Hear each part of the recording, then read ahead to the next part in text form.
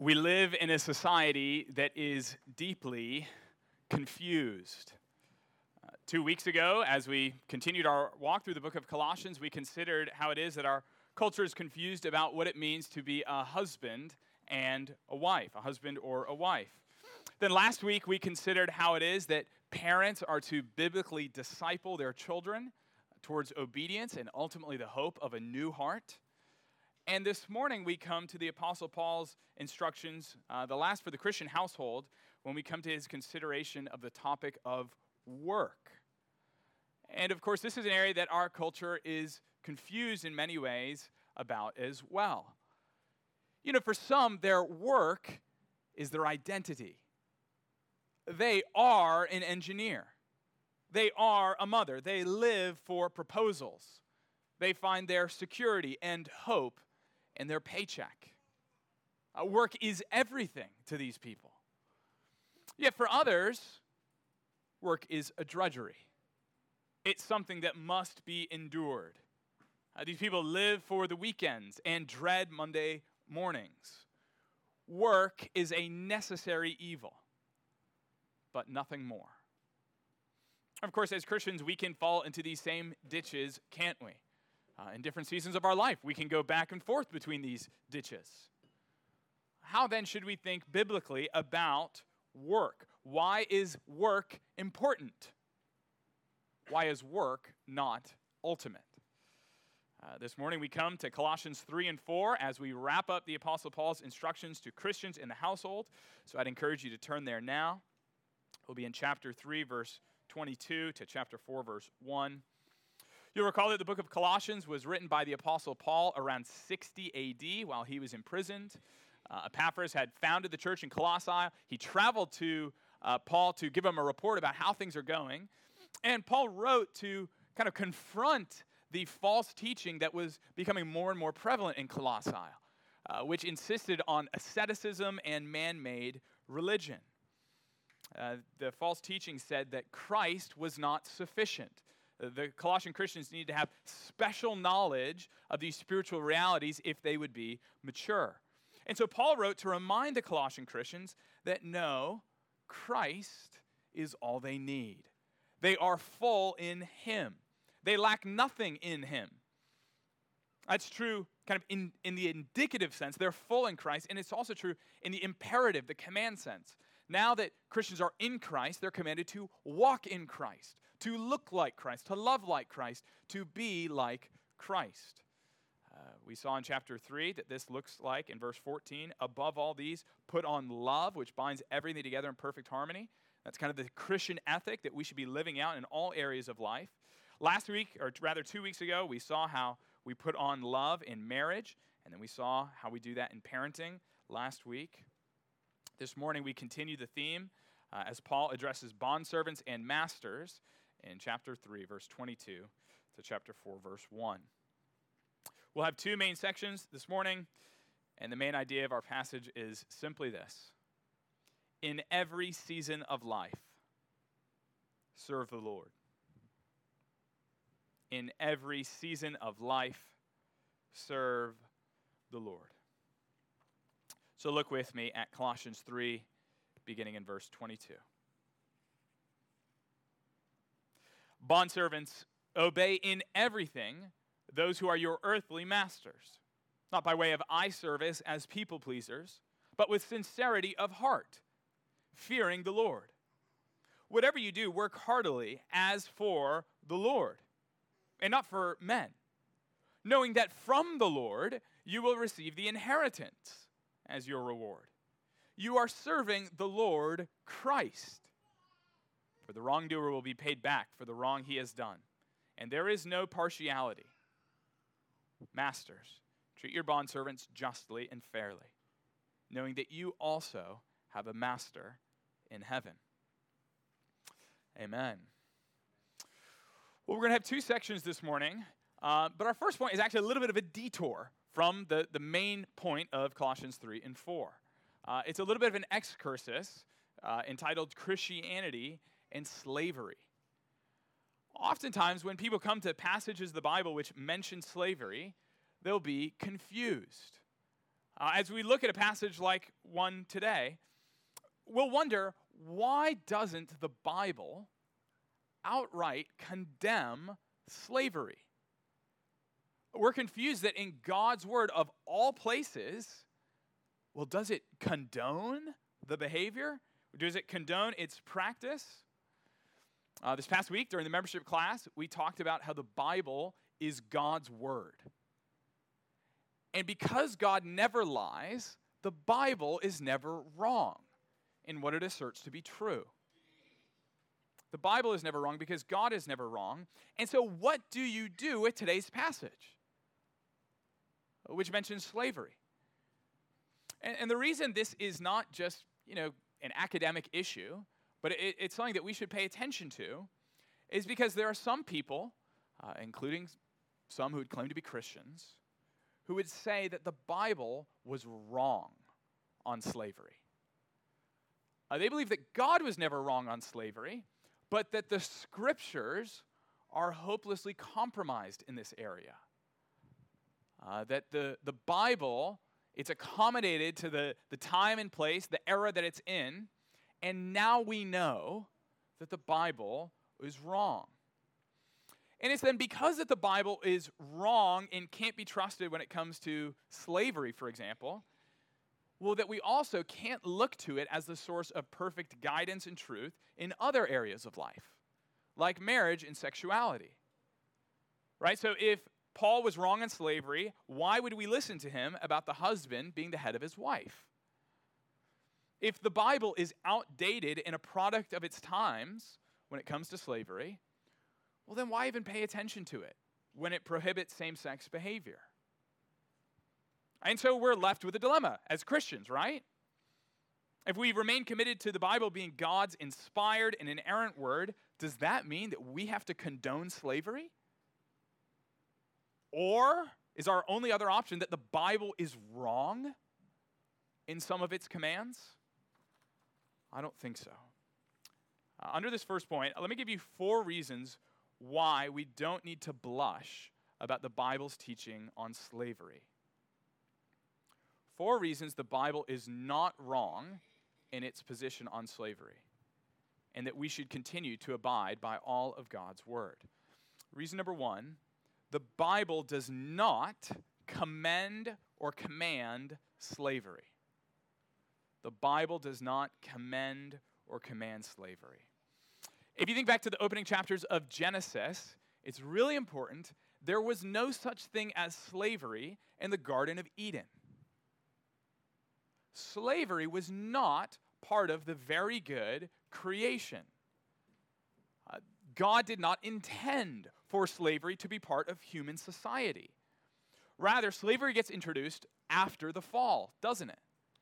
So in the Old Testament, we see that slavery under the Mosaic law in the Old Testament, it was a lot like indentured servitude with a time limit, rights of marriage, and legal protections for the slaves or the bondservants there.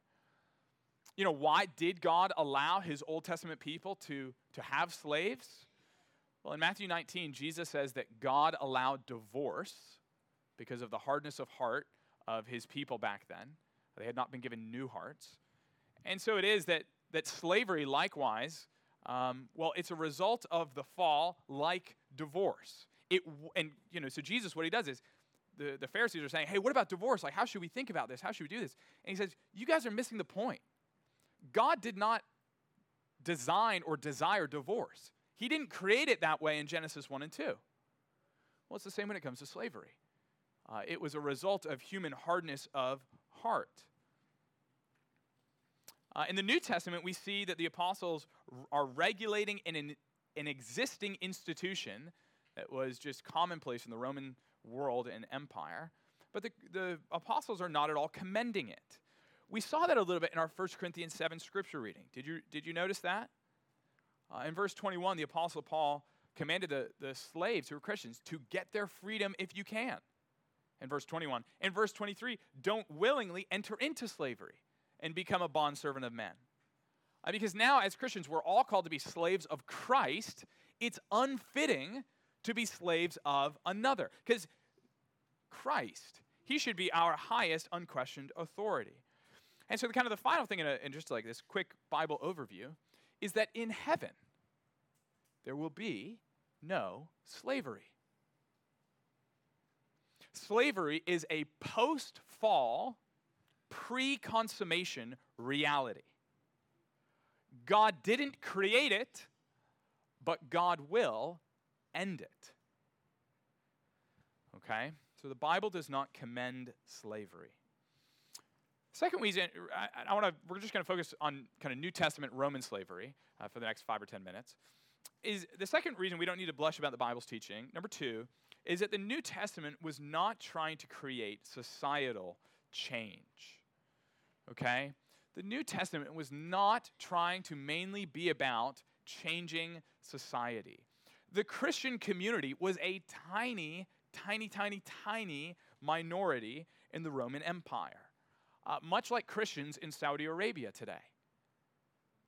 Christians in Saudi Arabia are really in no place to change the government and laws. They are such a persecuted, tiny minority. In God's providence, once Christianity grew, Christians were able to oppose slavery at a societal level.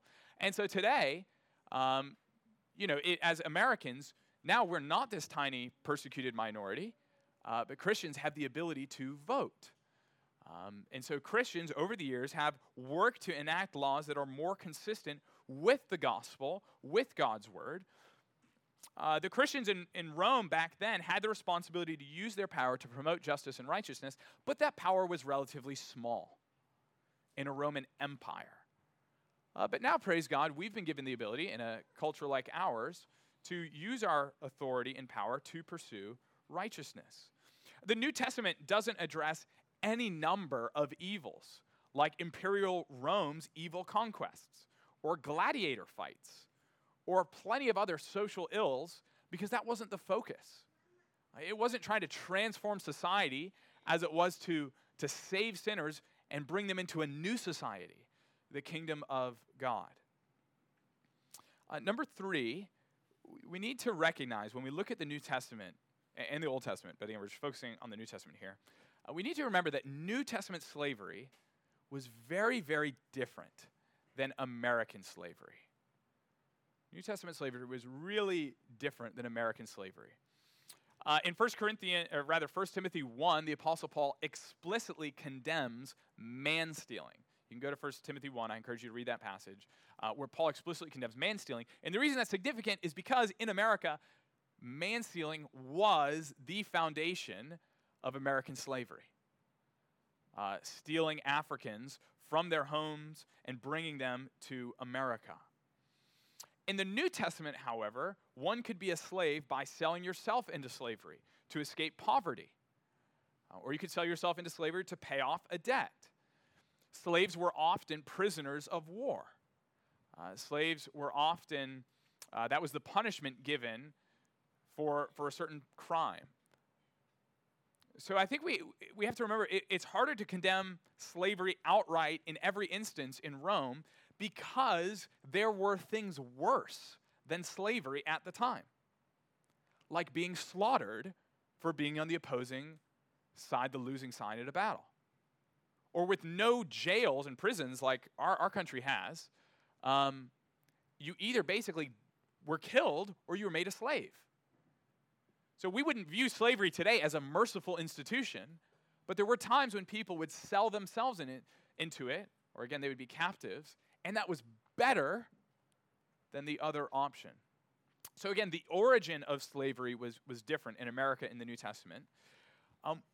One also hugely crucial difference between American slavery and New Testament slavery is that American slavery was basically entirely the result of racist views that people held. It was a racist institution through and through. There was a horrible anti-image of God theology which viewed people who were not from Europe as less than human, as being subhuman. That was the racist theology undergirding the premises of slavery. This was not the case in Rome. So in the Roman Empire, you would have people of every ethnicity and nationality and background. So if you looked out into a marketplace, you couldn't point your finger and say, okay, he's a slave, she's a free person, he's a free person. You couldn't do that because it wasn't race-based. So much of the absolute heinousness and wickedness of American slavery was how it was a denial of the image of God for those of darker skin tone. Now, I should say the experience of slavery in the Old Testament, or rather the New Testament in America, wasn't too different. And the reason that's important is we can't sugarcoat history, right? We can't make history just say what we want it to say. Slavery was not a good experience for the slaves in Roman times. It could be abusive, sexually exploitative. It involved beatings, breaking families apart. Slaves were viewed as the property of another. So we don't serve the truth when we look at the Bible and we just say, oh, it was a really great kind of slavery. No, it could be abusive in Roman times. But there were some differences.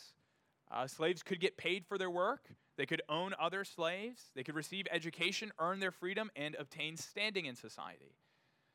Again, this generally was not the case in American slavery because slavery was not the root issue in America. It was racism that was motivating it and empowering it. Whereas in Roman society, you really could work for 10 years, earn enough money, save it, to then pay off your debt, to then be freed, and you're viewed as an equal, as a freedman at that time. So the New Testament slavery was different than American slavery. And then our fourth reason, we don't need to blush about the Bible's teaching on slavery, is that Christianity's love ethic is a mortal wound to slavery. Christians' love ethic is a mortal wound to slavery. We know from history that it was Christian countries and nations that were the first to ever get rid of slavery. Okay, so slavery was a universal human feature prior to Christianity's influence. There was the proliferation of slavery in Africa, in the Americas, in the Middle East, in Europe, and Asia. Every culture had slavery, and it never was abolished or undone.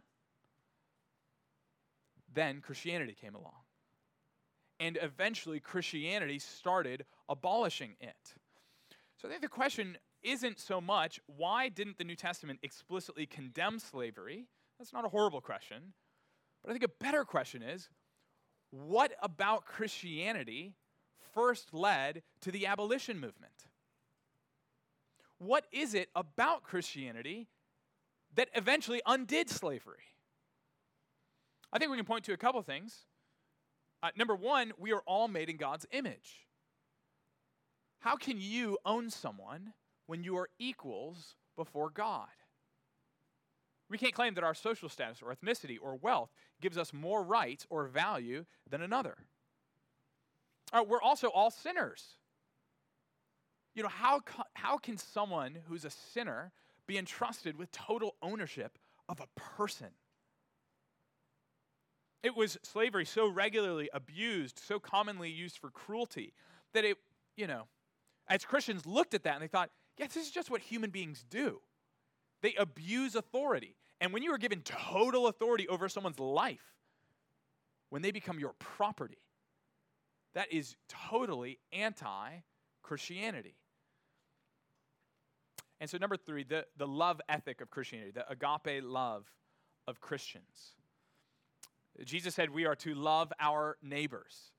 We are to do unto others as they would do to us. And so if you internalize just that message, it will be hard to be a slave owner for very long. If you internalize that you should love your neighbor as yourself, like give them what you would want if you were in their shoes,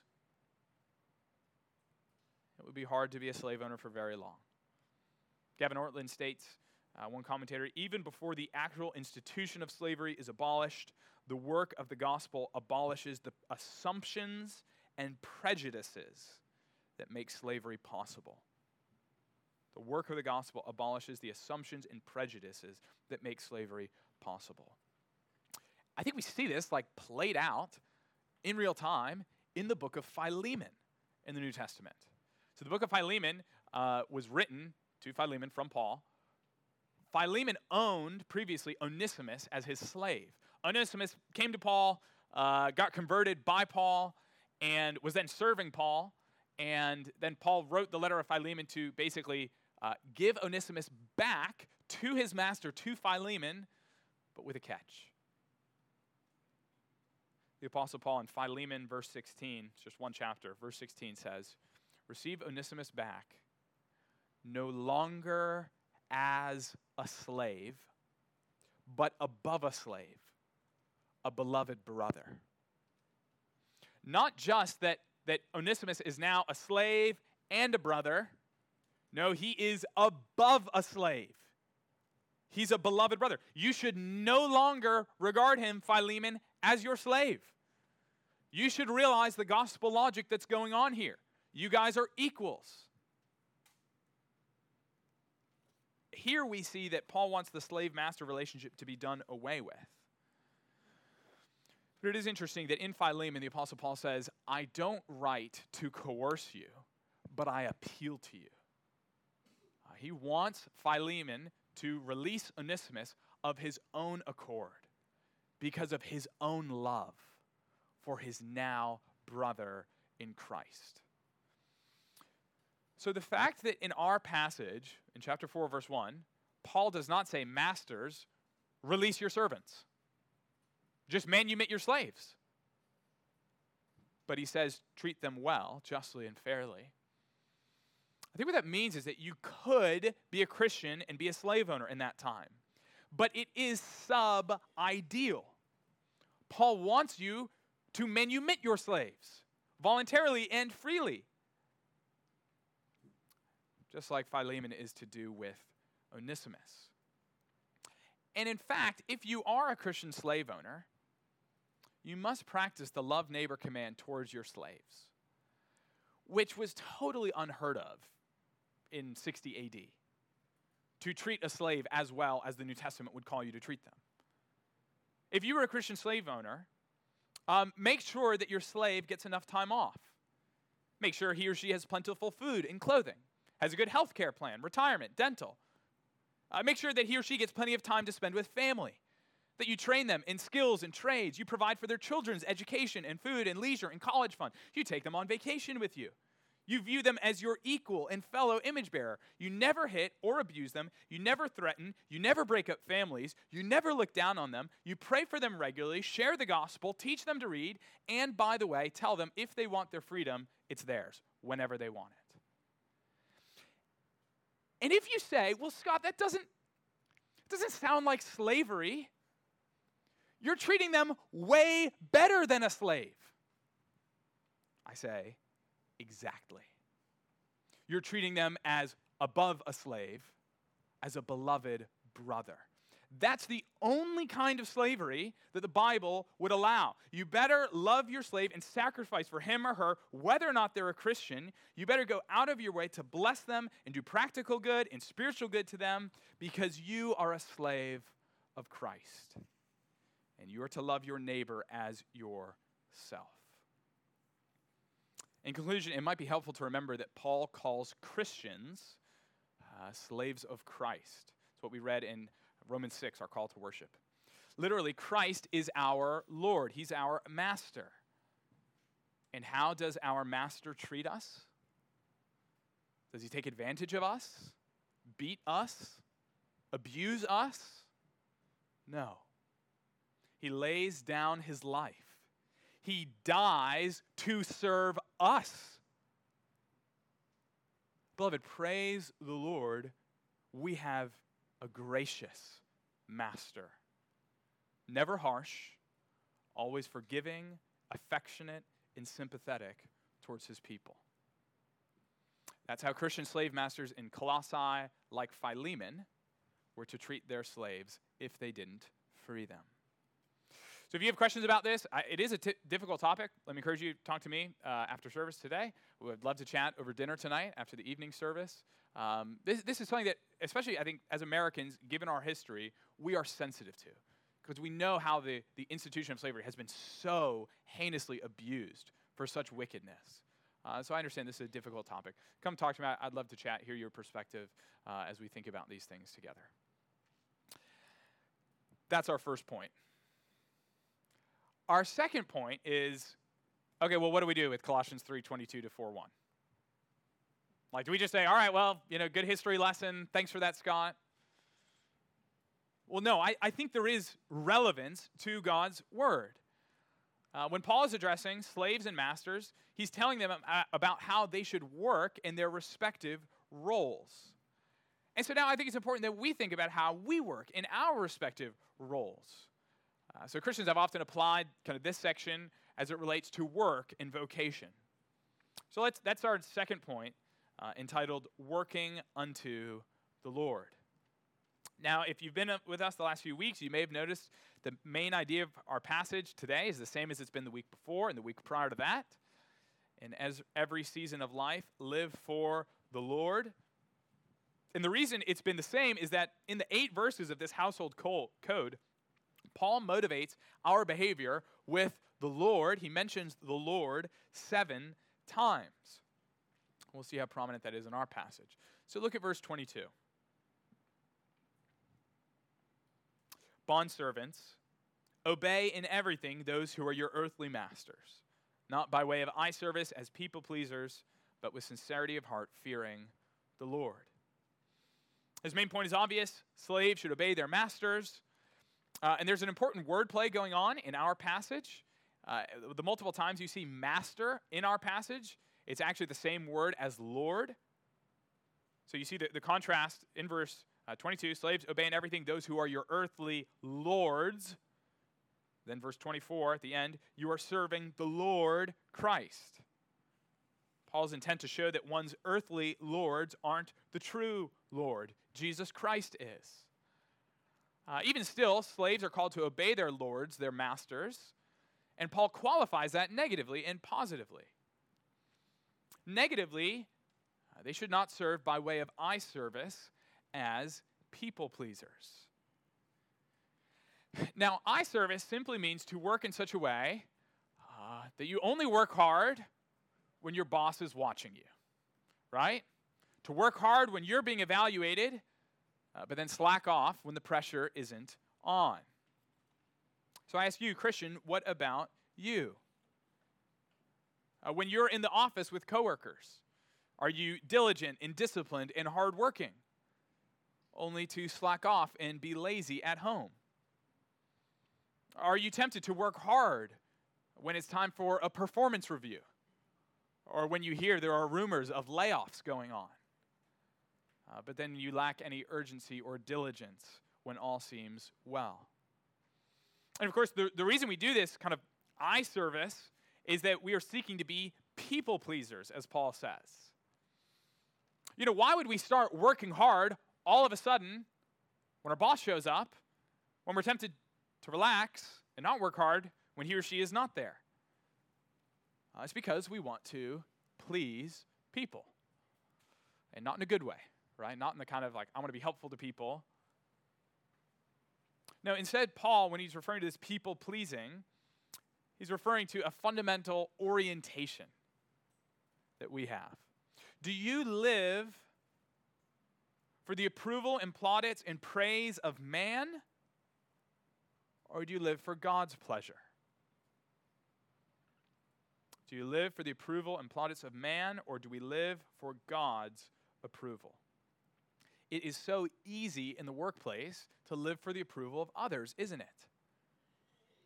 I mean, when we do a good job, when we show up early, when we take on extra work, when we accomplish our goals, when we lead teams, we can be tempted to make others' approval our highest goal. We wouldn't kind of generally come out and say it. We're just trying to work hard. We're just trying to do a good job to help out the team. But friends, our hearts are deceitful, aren't they? How easy it is to serve others and work hard, not for the good of the company, not for the good of the client, but that our name, that people might look upon us with praise. for applause. When we are living to please others, we're essentially living to get glory to self rather than to give glory to God. When we live to please others, we are essentially living to get glory to self rather than to give glory to God. And so instead, how would the Lord have us work? Well, the end of verse 22 says, with sincerity of heart, fearing the Lord. Here we see the contrast. To work with sincerity of heart is to work in such a way that our external behavior matches our inward attitudes. So we don't just do an outward show when our boss comes around or when it's time for a performance review, but we actually work with integrity. And the reason we would do that hard work is none other than that we fear the Lord. We covered this topic a decent amount in our series in Malachi. And there we discovered that the fear of the Lord isn't a total, cowering fear where we turn away from the Lord. But to rightly fear the Lord is to have a joyful, humbled reverence for who God is, an adoration for his glory and his grace. It's to treat God as if he is the most real and important and significant reality in every situation. Because he is. And thus, to fear the Lord in our workplace means that we live for his approval. We work in the knowledge of his reality, his presence, his judgment and character, rather than the praise of man. This fear of the Lord protects us from eye service and people-pleasing. It protects us from moral compromise, because we live for him and not for others. I wonder how that shows up in your work. One of the ways this shows up in my particular line of work, in pastoring, is to have the moral courage to say what is true rather than what is convenient or easy. I trust that's true in your job as well. For me, one of the kind of foundational pieces of preaching advice that's often given is to preach to an audience of one. The point is that if I looked out at this crowd and I thought, okay, what does she want to hear? What does he want to hear? If I was paying too much attention to the congregation, I would be tempted to change the message. And so instead, I should preach to an audience of one, understanding that God is the ultimate authority and judge of human hearts and behavior. I'm guessing there's a parallel in your own work, whether you're a homemaker or whether you're in the workplace. We should live not for the approval and accolades of those around us, but what will bring glory to God. It might mean changing the subject when coworkers are reveling in some juicy office gossip because you fear the Lord. It might mean refusing to grumble or complain at the Lord's providence in your work. It might mean keeping your integrity when a client wouldn't know the difference. As Christians, we kind of just have to die to the desire to be popular. We just kind of have to let go of the desire to be well-liked. Right? Of course, we want to be helpful and kind to people. Yes and amen. But we've just got to have a holy indifference to whether or not they like us. Because we live for God. We fear the Lord, and we work for his approval, not theirs. In verse 23, Paul repeats kind of the same basic idea.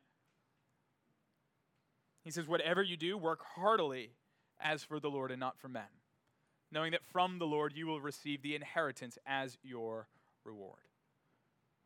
Whatever you do, whether you're a bricklayer or a banker, a homemaker or a dental hygienist, whatever you do should be done for the Lord. All right, so this is really important. You don't need to become a pastor or missionary to serve the Lord. You don't need to become a pastor or a missionary to serve the Lord. You don't. People will come up to me oftentimes and be like, "Oh man, so when did you decide to serve the Lord?" And I know what they're getting at. But in my head, the snarky side of me wants to be like, "When I became a Christian." I hope that's true for you too. Being a Christian, we are all called to serve the Lord in whatever particular way the Lord has assigned to us. Did you notice in that 1 Corinthians 7 reading, that first verse states, "Only let each person lead the life that the Lord has assigned to him, to which God has called him." Your being a software engineer is not an accident. Your being a grandmother or a gardener, you're being a banker, you're being a brother or a child, you're living in Bedford or Burlington or Hanscom or New Hampshire, it's not an accident. God has assigned you to that. He's kind of like the general, deploying his forces. I'm going to put you in Nashua, you in Burlington, you in Westford, you in this office place, you in that school, you in this community group. I mean, it's just God calls us. He assigns us to these different areas in life, and that's where we're called to be faithful in. You see, God's calling on your life is not some mystical, hidden thing that we all need to uncover for our lives. Like, oh, I wonder what God has called me to. No, your calling, biblically, is the set of responsibilities and opportunities that the Lord has given you right now. So 3.5 weeks ago, Stephen and Carly were intending to get married. We thought they were called to marriage. And lo and behold, they are. Praise the Lord, they're married. 4 weeks ago, Stephen was called to be a single guy. Now he's called to be a married man. Same with Carly. What a joyous calling it is. Being single or married. Working in the workplace or in the home. You don't have to go to seminary or go to the mission field to serve the Lord. In whatever God has called you to, be faithful in that because, well, Jesus is our boss. Do you see that in verse 23? Whatever you do, work heartily as for the Lord. Work at your job as if Jesus were your boss. The implication is you will work heartily. You will not slack off. You will not slack and be lazy, but rather that we will be disciplined, that we will give ourselves to working with excellence and care. Paul is here commanding Christians to work hard. And so I think it's fair to say that Christians should be some of the best employees in their workplace. Not because we're the smartest or most creative or most, affluent or fluent and persuasive, but Christians should just work really hard. With your coworkers, you should be known for that. With your superiors, Christians should be known for happily submitting to the authority of others. Not grumbling and complaining and backbiting and backstabbing. Christian bosses should be known for being fair and just and humble with those entrusted to them. Now, of course, in some ways, we won't be the best employees because we refuse to make our jobs the most important thing in our lives, right? Our work does not claim our highest allegiance. God does. So there are some corners that we just won't cut. Hours we won't work. Jobs we won't take. That might upset our boss or our employers. Nevertheless, we do work hard because we understand that there is no such thing as a sacred secular divide. Okay? There's no such thing as a sacred secular divide wherein, we serve God in sacred tasks like Bible reading and evangelism and missions, and then we just have this secular stuff where we do whatever and God doesn't care about it. No, we serve the Lord in all of life, whether a plumber or an accountant or a homemaker, whatever you are, an engineer, a doctor, nurse, whatever it is, landscaper, student, you can serve the Lord in whatever career you take. What does that mean? How should you know what jobs to take? Let me just give, super briefly, 4 questions to ask as you think about different job opportunities that the Lord might bring to you. Number 1, is it sinful? Okay? So it would be wrong to be a drug dealer or hitman for hire. Okay? So if you're like, is God calling me to be a hitman for hire? I'm happy to be the voice of God in your life and say no. Number 2, do you have the desire? Do you want to be a dental hygienist? Number 3, do you have the qualifications? I might want to be an astronaut. I am totally lacking in the qualifications. And number 4, do you have the opportunity? Again, I might want to go to Mars, but nobody's been asking me to hop on a flight. And so if you answer those questions, well, no, it's not sinful. Yeah, I have the desire. Yeah, I do have the qualifications. Yeah, I've got the opportunity. Then brothers and sisters in Christ, you have freedom to do that. There might be more or less wise, opportunities available to you, but you're free to move to another city, enter a degree program, transfer jobs. Don't wait for the writing in the clouds. God cares less about what you do, engineer, architect, teacher, nurse, pastor, politician, and more about how you do it. Whether you're imaging Christ as you work hard and serve the Lord. The reason we can serve God in all these jobs is that work is not ancillary or optional to human life. It's not just something that, we've kind of invented on the side. It's a necessary evil. We just try to get it over with, get it out of the way so we can focus on whatever. No, if you look in the opening chapters of Genesis, we see that God, when he gives his marching orders to Adam and Eve, work was a crucial component. Work is not a bad thing. Work precedes the curse, the fall into sin. So work is not a necessary evil, but a gift. Because the opening chapters of Genesis show us that God himself is a worker. He makes, directs, organizes, and shapes. He delegates and instructs. His work is good. And then, of course, God rests on the seventh day, proving that work isn't ultimate. When he created Adam and Eve in his image, one of the primary ways that they were to show off his character and reflect his glory is by they themselves becoming workers and having dominion and ruling as God has dominion and rules. It was only after the fall into sin that work became cursed and that our labor became toilsome and painful. But still, work remains good even as it is imperfect. There are some days that it seems in the Lord's kindness we really lean into the goodness of work. Meetings go well, appointments go well, we solve problems, everyone gets along, and we're like, wow, this is awesome. Praise the Lord. The kids are obedient. It's just like a great day at work. And then there are days that are horrible. The printer jams 30 times. You're late for the meeting. So-and-so doesn't show up. You're behind on schedule. It's just horrible.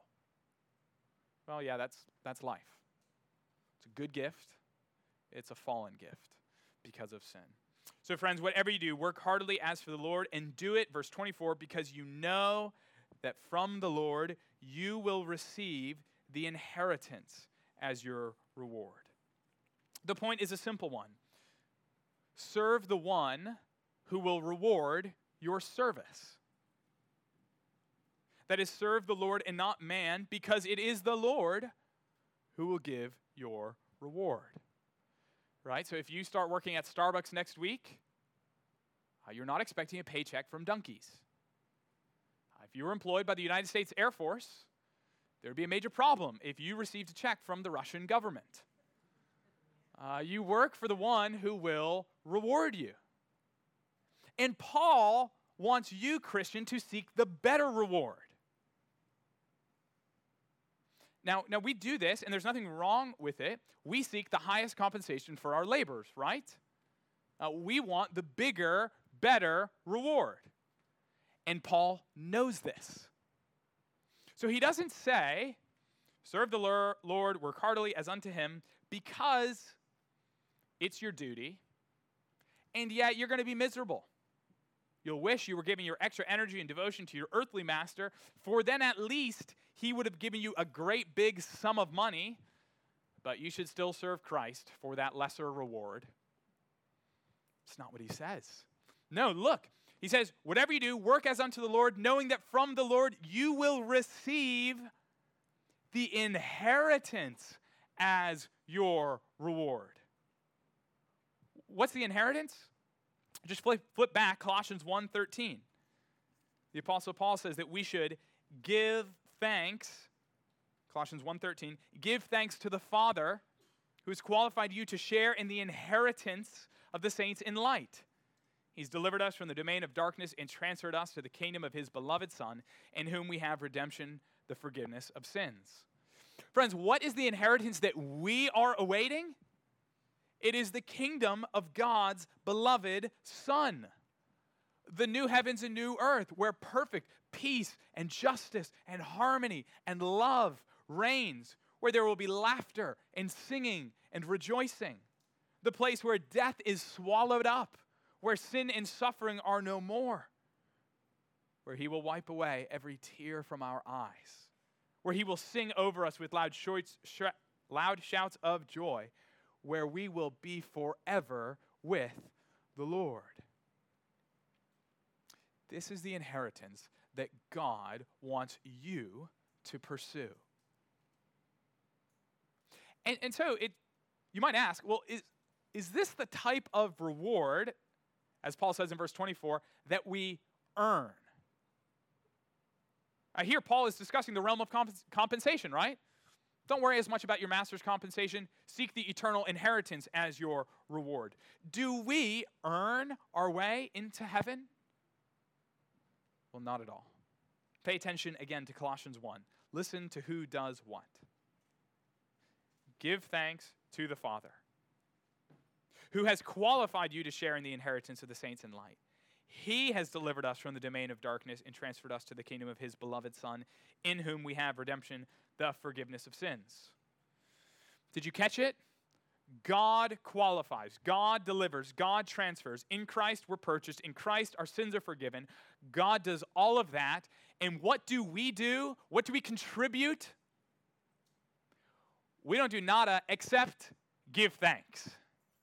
That's our response. That's our responsibility. And so how do we give thanks? Whatever you do, work heartily as for the Lord. This means, friends, that you can only serve the Lord if you first let him serve you. You must first recognize the forgiveness of sins that is offered through Jesus Christ, through his perfect life and substitutionary death, through his glorious resurrection from the dead. You must first receive that gift by faith, by trusting in the sufficiency of Christ's sacrifice. And then it's on the basis of that, in thanksgiving, that we serve the Lord. If you're not a Christian here this morning, the fundamental call on you isn't to work so that you are accepted, but to work because you are accepted, because of Jesus. Brothers and sisters, an eye towards our heavenly inheritance means that we shouldn't be as concerned with our earthly compensation as we are with our heavenly crown. I'm not saying that money is wrong. I'm not saying that money is evil. I'm not saying it's wrong to desire to be compensated to provide for your family. Money is a gift from God to be used to provide for ourselves and others and to enjoy God's good gifts and be generous. That's why God gives you money. But you should be more concerned about your eternal inheritance than your monthly compensation. We need to live in light of eternity with God and his judgment as the most real reality in our lives. Beware if you check your bank account balance more than you spend time meditating on God's word. Beware if you are destroyed when you aren't given a raise, but you think seldom of the glories of heaven. And so Paul commands to the slaves, they come to a conclusion at the end of verse 24 and then verse 25. We read, "You are serving the Lord Christ.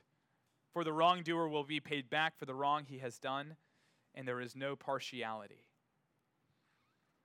Again, we should serve the Lord Christ. Literally, the word is be a slave. Work as a slave for the Lord Jesus Christ. Your earthly masters are just that. Work hard for your boss. Do your job well. But more than that, look beyond to serve the true Lord, Jesus Christ. That's why it's not the end if you lose your job or are laid off. Right? Because, you are ultimately never serving Amazon or AutoZone or the Air Force anyway. You were serving Christ. And now apparently he's going to move you to a different season of life. It might be more time at home. It might be with another company.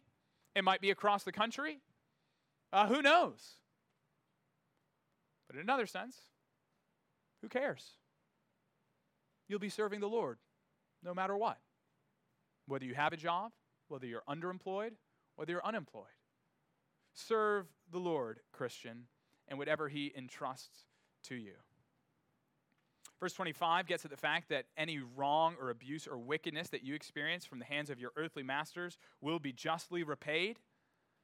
When you might think that earthly masters are getting away with harsh or abusive behavior, these slaves can be sure that on Judgment Day, justice will be served. Just as he wants them to look to their inheritance, he also wants them to look to the justice that will be served towards the evildoer. God is not partial. He's not biased. He can't be bribed. He will not favor the wicked slave nor the wicked master. All and any wrongdoers will be paid back. And so Paul reminds us again to live in light of Judgment Day.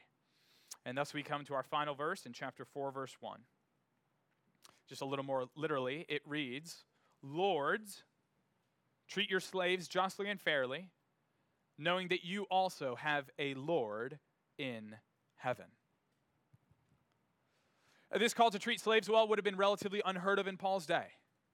There were no slaves' rights groups, no rallies or political organizations. And so what Paul is calling them to is practically unheard of in his day, to treat them fairly and just. And notice how he does it. As we conclude, you notice it's the same word that verse 24 had, knowing. You see how verse 24 begins with that? Trinity Church of Bedford, if you're an employee, work hard in your job, serve the Lord, and do this because you know the inheritance that he will give you on the last day.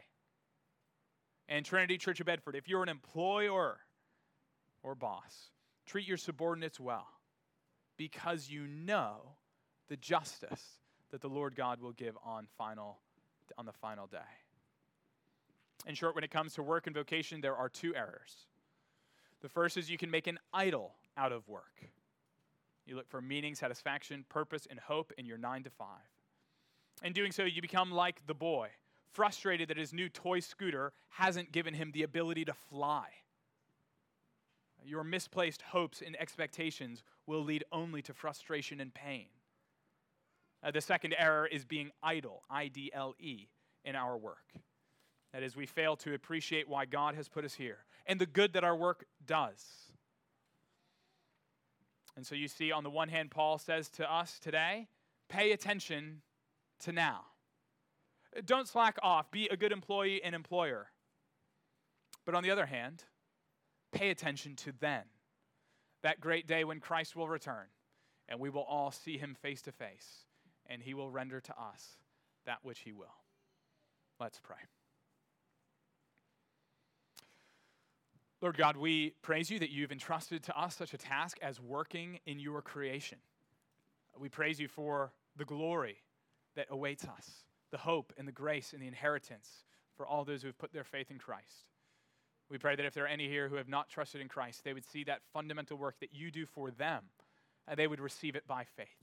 We pray that for those who are your children, we would work hard in whatever you give to us for the glory of your name. We pray this in Christ's name. Amen.